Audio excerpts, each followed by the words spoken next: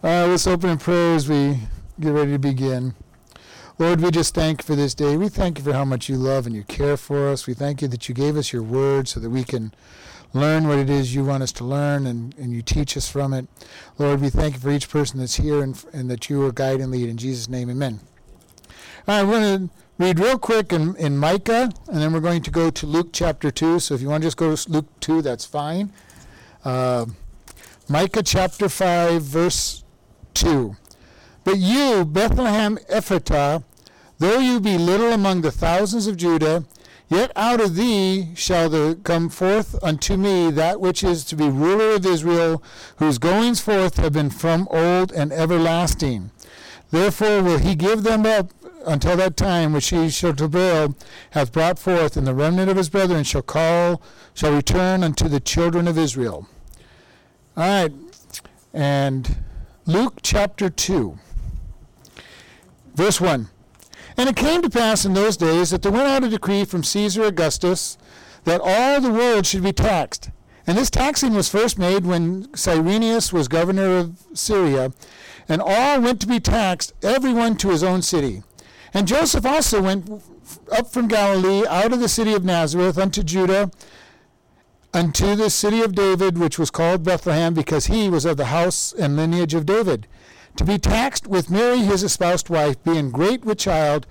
And so it was that while they were there, the days were accomplished that she should be delivered.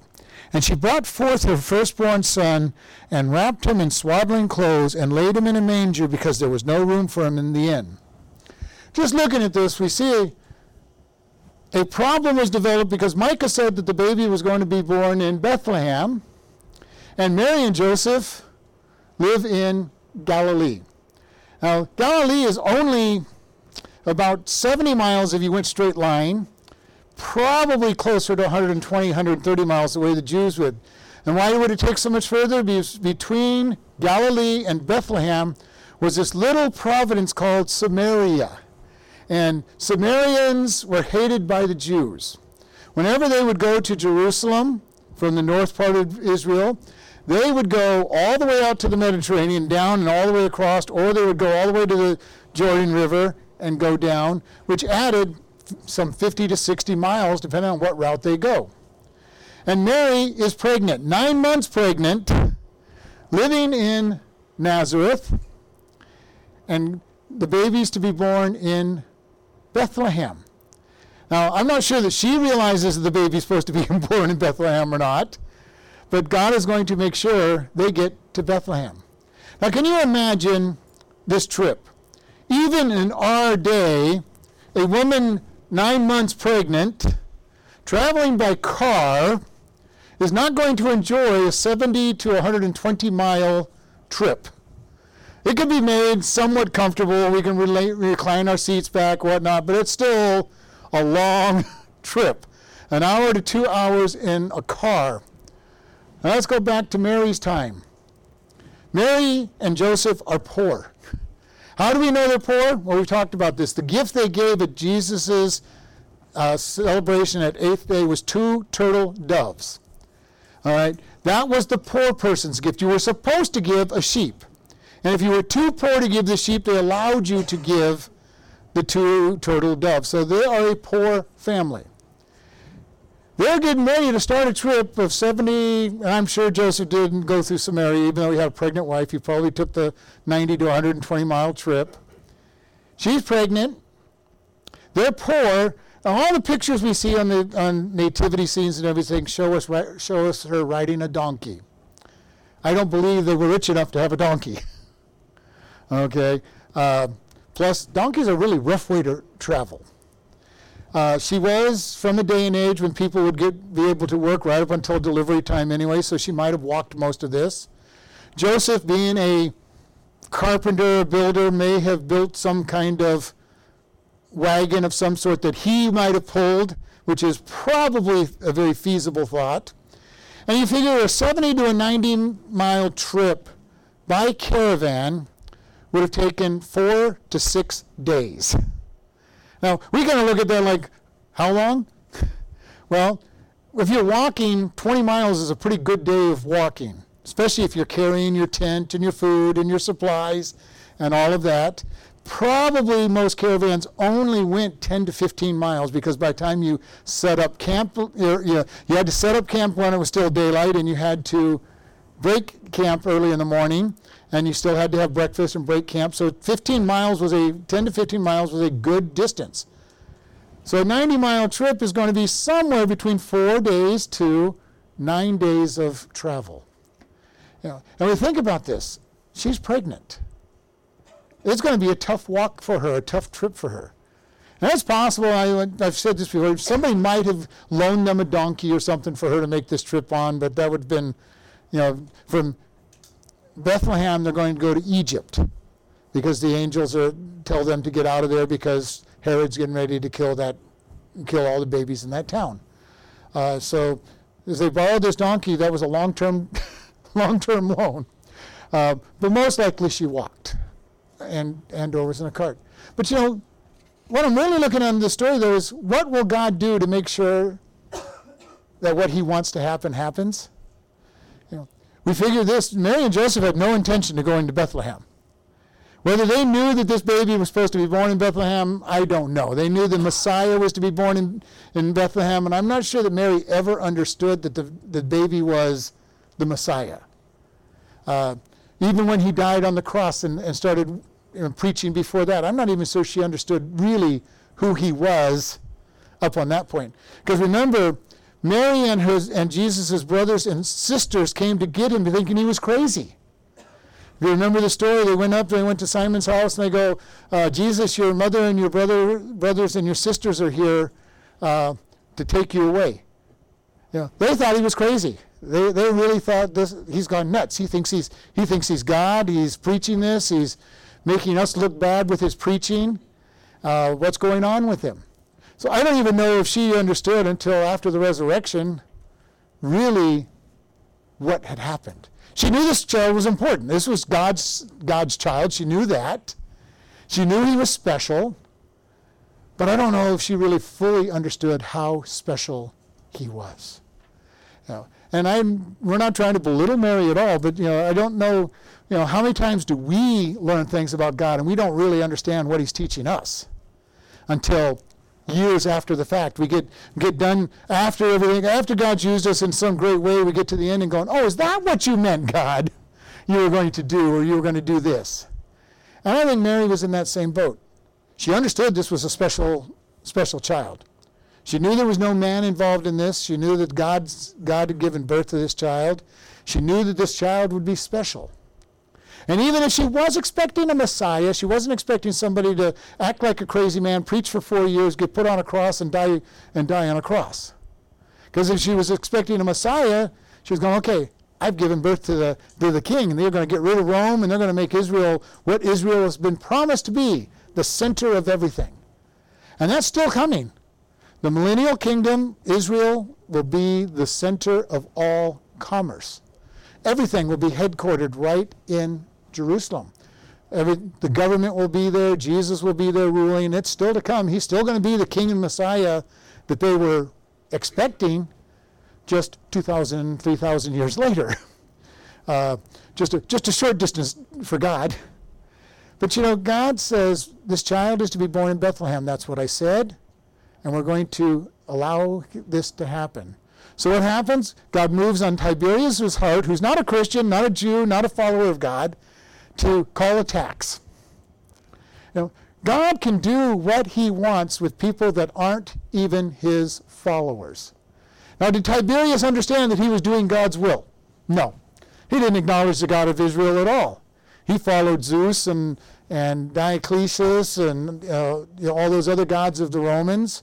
He wasn't thinking at all about, I'm being moved by the God of Israel.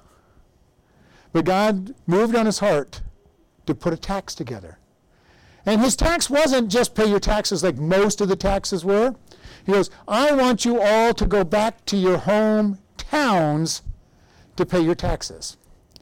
Now we think about this, in Roman days, people moved around a lot more than we even realize.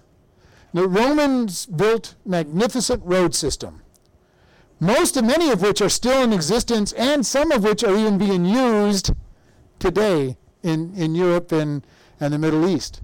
They built a road system that you could get all the way from India, all the way up to in France by England. England has Roman roads in it. You get all the way to Spain. You could travel all across the north of Africa. They built a road system that you could travel by. And you know what? When people found that there was a road system they could travel by, they did an amazing thing. They traveled. Kind of like even in America, but about 100 years ago or so, people pretty much stayed within their little communities because you would have a dirt road to get to the next nearest town. As soon as we started making paved roads and interstates and everything, an amazing phenomenon happened even in America. People started traveling. And it was true even in Rome. The Romans' times, people traveled. God knew what he was doing when he brought the Messiah in at the Roman days because travel was easy. What other benefit was there at that time? People pretty much spoke the same language. Now, in your towns, you spoke whatever language was local, but you spoke Greek, and if you were really high up dealing with the Romans, you learned to speak Latin. But everybody in that area spoke Greek. So the language was common from all the way in Europe, all the way to India, spoke Greek. God came at a time when the gospel could be preached with ease. Now, this is something wonderful, and he says, okay, Mary and Joseph, we're gonna put you in Bethlehem where I want you. And again, we think about this, traveling, 9 months pregnant. I remember taking short trips with my wife on a couple of the pregnancies when she was 8, 9 months pregnant, and it was not much fun. Having to stop every 15, 20 minutes just so she go to the restroom and stretch her legs. And they're making a trip that's going to take 7 days or more to get to Bethlehem. Why? Because God said the Messiah would be born in Bethlehem. And if she had really known what was going on, I could picture this. Well, Joseph, this baby's supposed to be born in Bethlehem. I'm getting a little heavy with child. Maybe we should go to Bethlehem, and get there before it's too hard. This is why I say I don't really think that she understood that she had the Messiah that she was going to give birth to, or didn't understand where the Messiah had to be born. And so we see this God making a move on them to send them to Bethlehem. And then they get to Bethlehem and try to check in at the local inn. Now, when we talk about inns, we think of maybe a motel, a motel with a room and a bed and a little bathroom area. Maybe we think of a hotel. Inns in those days were a very large room where everybody slept in the large room. In the morning, everybody picked up their matting and they put down tables so that you could have your meal. And there wasn't a lot of cleaning in between the two either, so it wasn't a very clean place to be staying. This was an inn. Okay. Now, most towns would have maybe one inn if it was a small town, maybe 2 or 3 if it was a big town. Well, Bethlehem is a small town. Probably only had one inn. Usually when you went to travel, you stayed with family. But the taxing time was coming along, and Joseph gets there with Mary, and whatever family he had there probably had other family members in that house. And they were offered room in the stable. Picture this, the King of the universe, the God of the universe, born in a stable. Definitely not what we would have in plan, would it? If we were making the plans, God, we're going to go to Jerusalem. He's going to be born in the palace. We're kicking Herod out of the palace, and he's going to take over the palace and have the best of everything. And God says, no, I want him to be born as humbly as possible. Born in a stable. Now, I don't know how many of you have ever been in a barn or a stable. They don't usually smell good. In Proverbs, Solomon said that the barn and the stable only smell good when there's no animals in it. This was not a barn or a stable with no animals in it. All right. Mary is sent there to give birth to Jesus in in a barn, stable. Most people even believe that it was a cave in the back of the place that the animals stayed in. Can you imagine Mary, 13, 14, maybe 15 years old max, in a strange town where she doesn't have mom to help her give birth, and this baby starts to come. Joseph's probably absolutely worthless as a midwife. Most men would be if they haven't had any training. It's possible that the innkeeper would have sent for the local midwife to be with her. We do know that she had one experience, though. She had been with Elizabeth.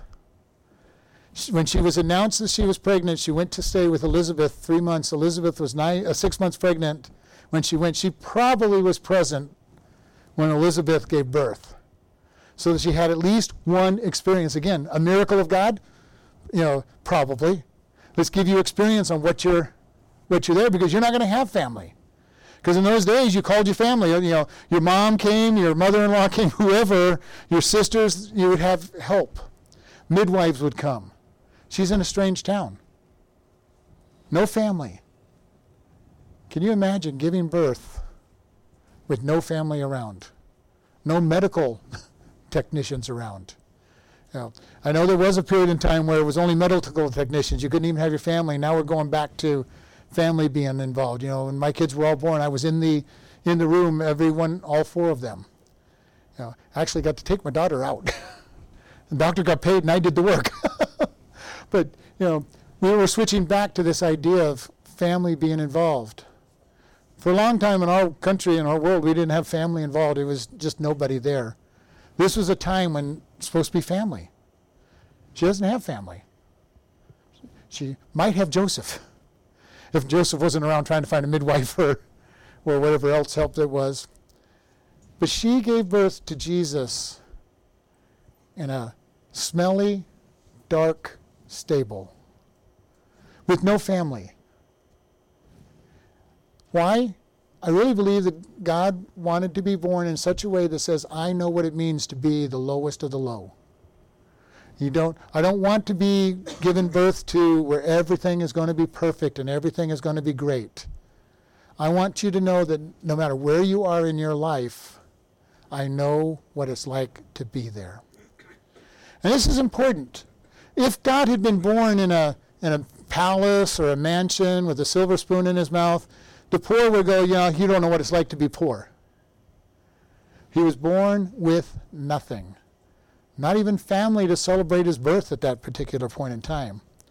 We know that afterwards they left the stable and they went to some kind of house in Bethlehem, probably some place that they rented or family that Joseph had, because he went to his home. And we know that they're going to spend some time there. When the wise men come, and I've shared this with you, I hate to ruin our nativity pictures, but the wise men came sometime after his birth, because it says they found him at the home that he was staying in, and they called him a young child, a toddler, most likely. And the wise men said that they had been they saw his star 2 years earlier, because that's what they told Herod, which is why Herod killed all the children 2 years and younger. They met Jesus, so they didn't stay in that stable. Don't get this picture. They stayed in that stable for a long time. They might have gone to Bethlehem just so late it wasn't, even if you know family, you don't usually go knocking on your family's door at 11, 12 o'clock at night, unless you really know your family. If I was going to my mom or dad's house, I could go to their house and 1 o'clock in the morning would not, but even then I probably wouldn't. But, they may have just gotten into Bethlehem so late, they're going, it's too late to go knock on the door of the family. So we're going to try to stay at the inn. And then next morning they wrap up the baby and go to his family. We don't know on that, but we do know that they go to a home and spend time in that home. But the main point of this is, what will God do to get us to do what he wants us to do? How many of us have had circumstances in our life that got us in just the right place for us to witness to somebody or do something, and it was not what we had planned on doing? I've had several of those in my lifetime. Some of them aren't really that big a deal. One of them recently was my wife just begged me to take her to the doctor's in the middle of the day, and I'm going, I really don't want to take you to the doctor. You've got your own car, but I took her to the doctor. and ended up ministering to somebody and giving the gospel to somebody. What did God do? He used my wife to get me where he wanted me to be able to talk to that person. I've had a couple times when my car is broken down just so I could be able to talk to the right person at the right time. What will God do to get us where he wants us to be? The thing we've got to remember is God is sovereign. He is in complete control. He knows exactly what it is he's going to do. He knows exactly what he's going to accomplish. And he makes sure that it happens. The Apostle Paul, when he was Saul, was riding up the road to Damascus. And God says, okay, Saul, I have a new plan for you. Shows up as a bright white light, knocks him off his horse, blinds him, and says, okay, now I want you to be my disciple. And I've said many times, he could have very easily told God, no, I'm not going to do it. And I've said beyond that, nobody in their right mind would have taken that stance. You've just been knocked off your horse, you've been blinded, and God himself is speaking to you. You're going to do what he's told you to do. Well, we read some of these biographies about great Christian leaders, and we watch how slow they started. Anybody who does anything great starts out small. No matter who you look at, unless it's somebody who was given their money by their parents, in a business, and they don't even know how to run the business. They usually run it into the ground because they don't know what it means to run a business. But many millionaires have been broke and bankrupt 4 or 5 times before they get their last $1 million. They learn the hard way how to handle it. God does things with us. He teaches us. We think about Gladys Awold, I think is how you pronounce her name, but she was a missionary to China. She knew she was called to be a missionary to China, and she waited until she was too old by their standards. I think she was 27. And they go, you're too old to be a missionary to China. You can't learn the language, you can't learn their customs, because we put you through a 10-year school, so you're going to be in your 30s before you even can get there. So she decided she was going to get there on her own. She took a boat across from England, got on a train to go to China. Got most of the way across Russia and ran into a war.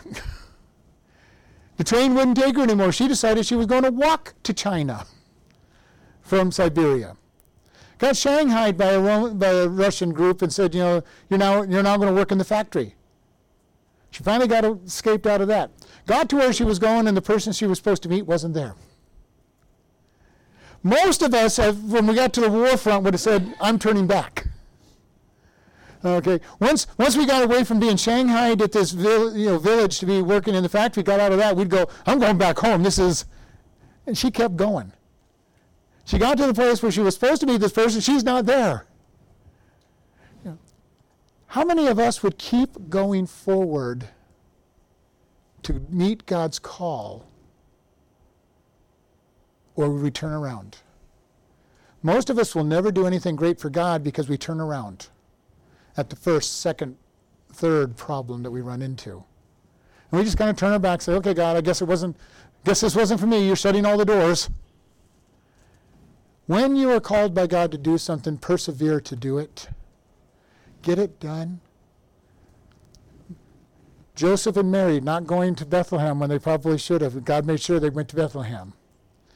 Anybody who's done anything great for God has got the same testimony in their pocket of persevering beyond the hard times. We need to decide, are we going to follow God or not? I tell people at the prison all the time, following God is not for wimps. That's the accusation of the world. You just following God so that you don't have to do anything. You don't understand what following God's all about, do you? Just to make a godly stand on a situation means you have to have some bravery and courage, because you're going to be the target of attacks. Okay? When you say that God calls things sin, and the world's saying it's okay, we have all kinds of things that the world calls okay. How about living together outside of bonds of marriage? That's fornication in the Bible, and God says it's a sin. And all across this country and all across this world, we have people living together, including many, unfortunately, Christians living together in what God calls sin because the world says it's okay, because they don't have the courage to stand for God and do things the right way. We've got all kinds of issues out there that we want to be able to look at and say, God, what do you want me to do? And the world's going to look at you and say, you're awfully weird believing that old-fashioned stuff. Why don't you get with it? Why don't you get into the 21st century? You're believing that stuff from the Dark Ages. Well, my Bible hasn't been rewritten on what God calls sin. Now, it's been modernized and everything, but a good version of the Bible still calls sin, sin. Now, there are bad versions of the Bible out there where they're trying to change those words. They're no longer Bible. They're no longer Scripture. God calls sin, sin. He calls us to be His servants, and that sometimes means we're going to have to do things that are unpopular with the world. And one of the problems even then is sometimes it's your own Christian family that gives you a hard time about following God. We look at the book of Job, and Job loses everything except for his wife, and his wife comes along and says, Job, curse God and die. Now, people like to make fun of her, but I have heard families talk their children out of becoming missionaries because they didn't want them to suffer and leave this country and go through. They wanted missionaries. We want missionaries to go to the world, but not our own kids. We should encourage them. Somebody wants to tell you they want to be a pastor or a missionary. Encourage them. Really encourage them.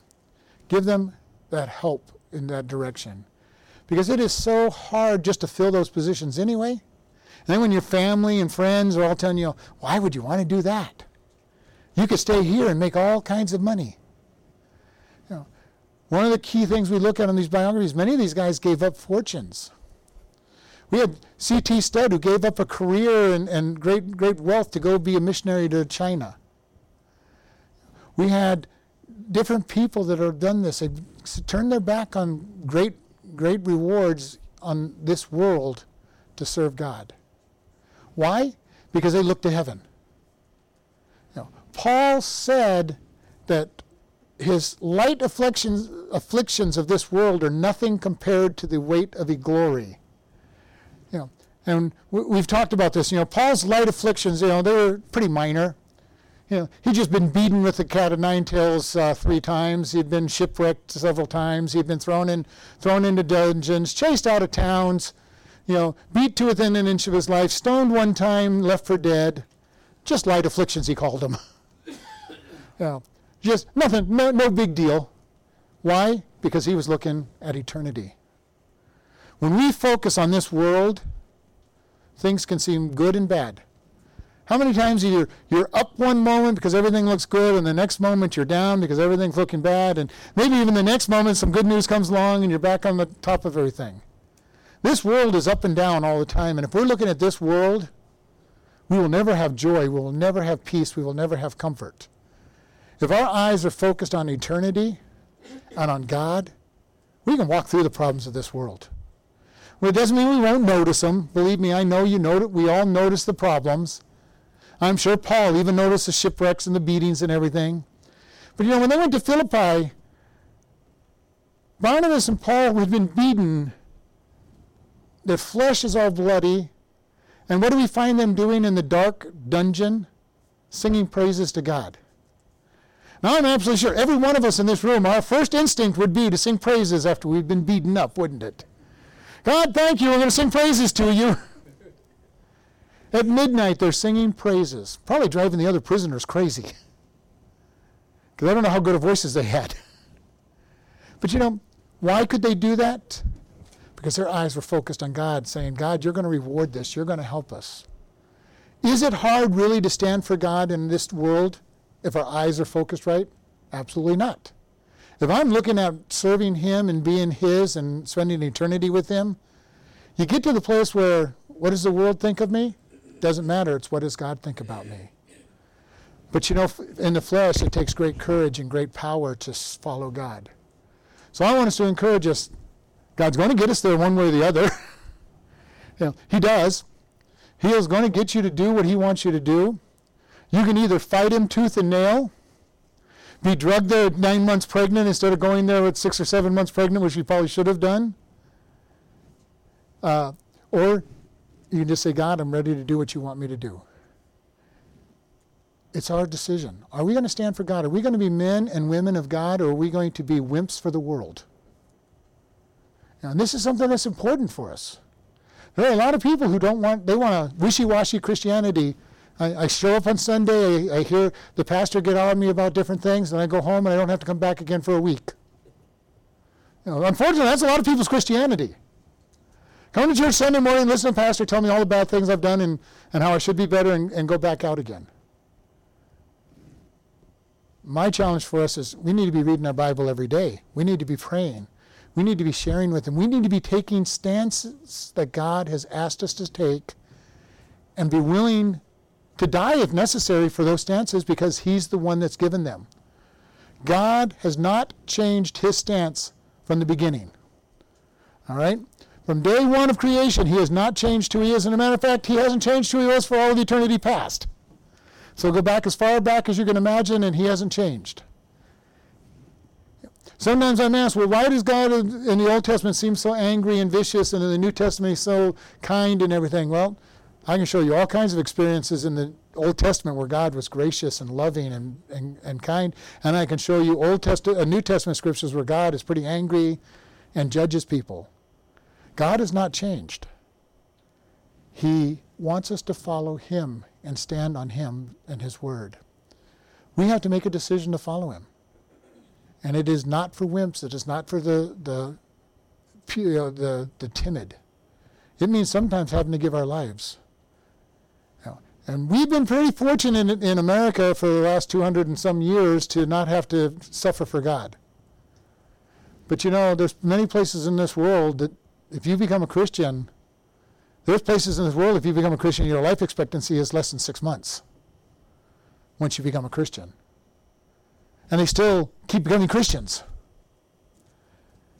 because they know what it means to stand for God. There's coming a time when we're going to have to stand for God, and it might cost us. It might cost us prison. It might cost us our life. It's changing. Our world is changing.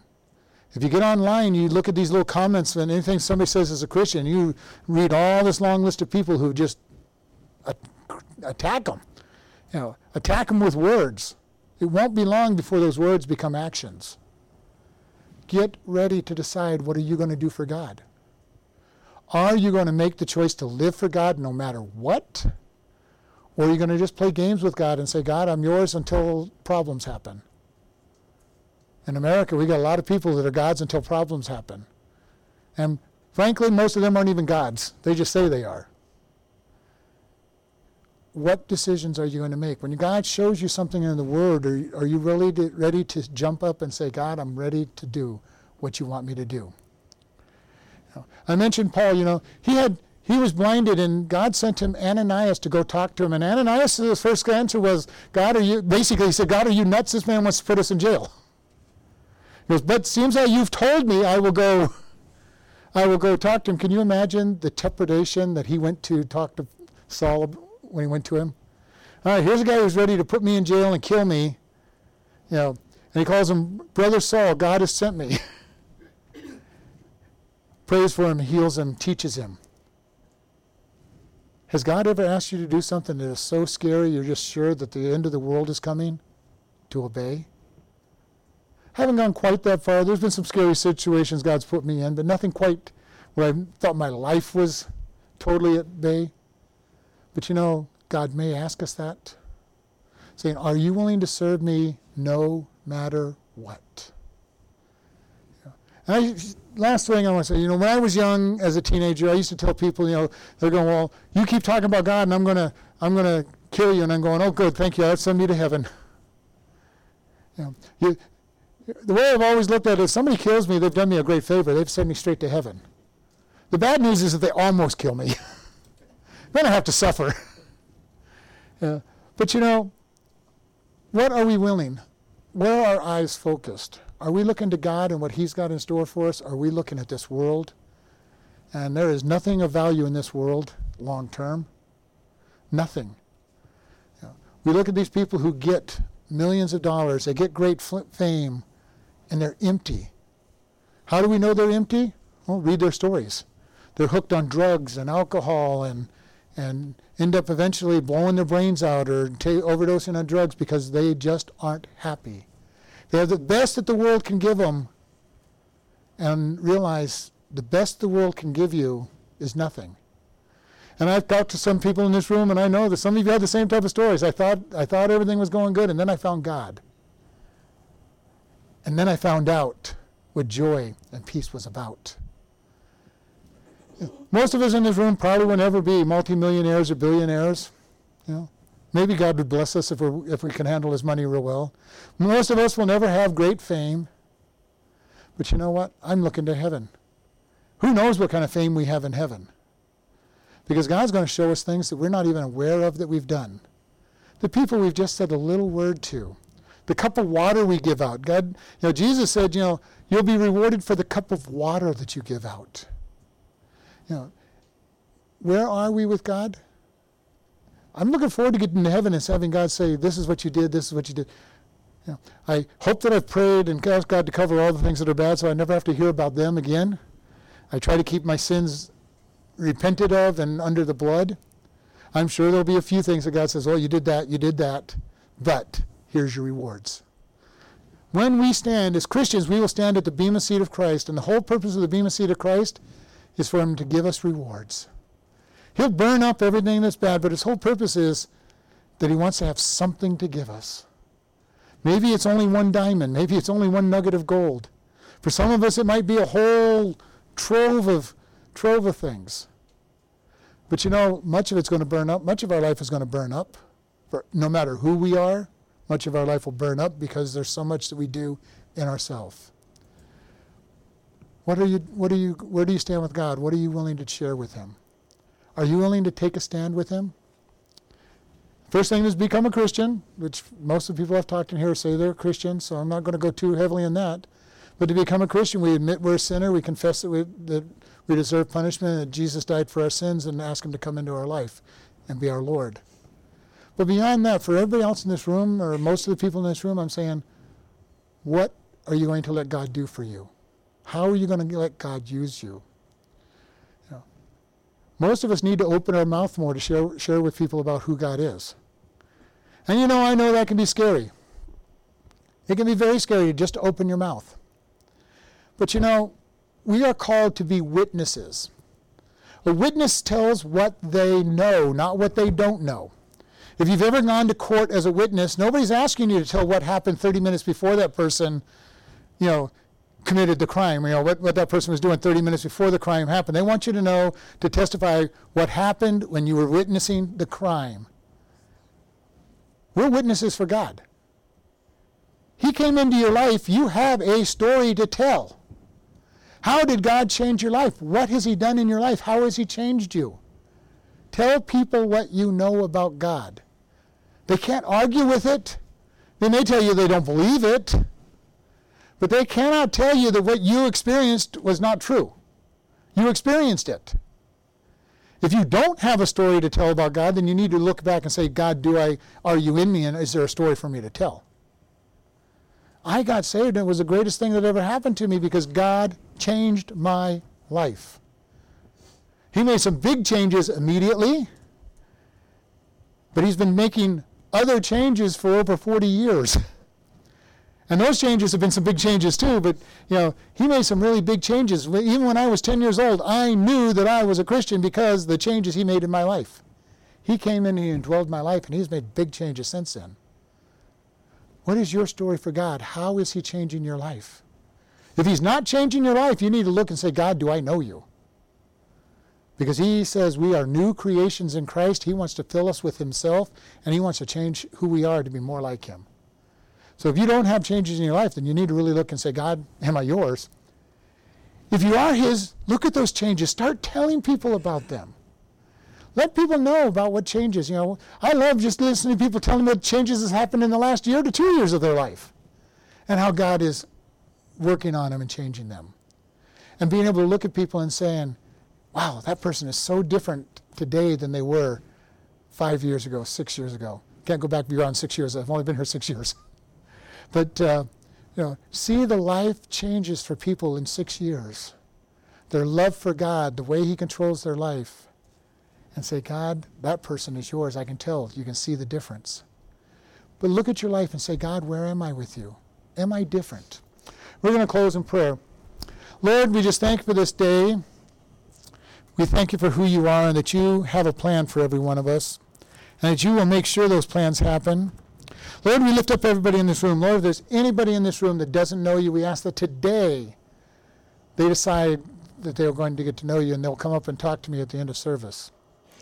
Lord, for everybody else in this room, Lord, I ask you to challenge their heart to take stands for you and realize that they are men and women of God that need to stand up for you and make changes that others can see and open their mouths to share. And we just thank you in Jesus' name. Amen.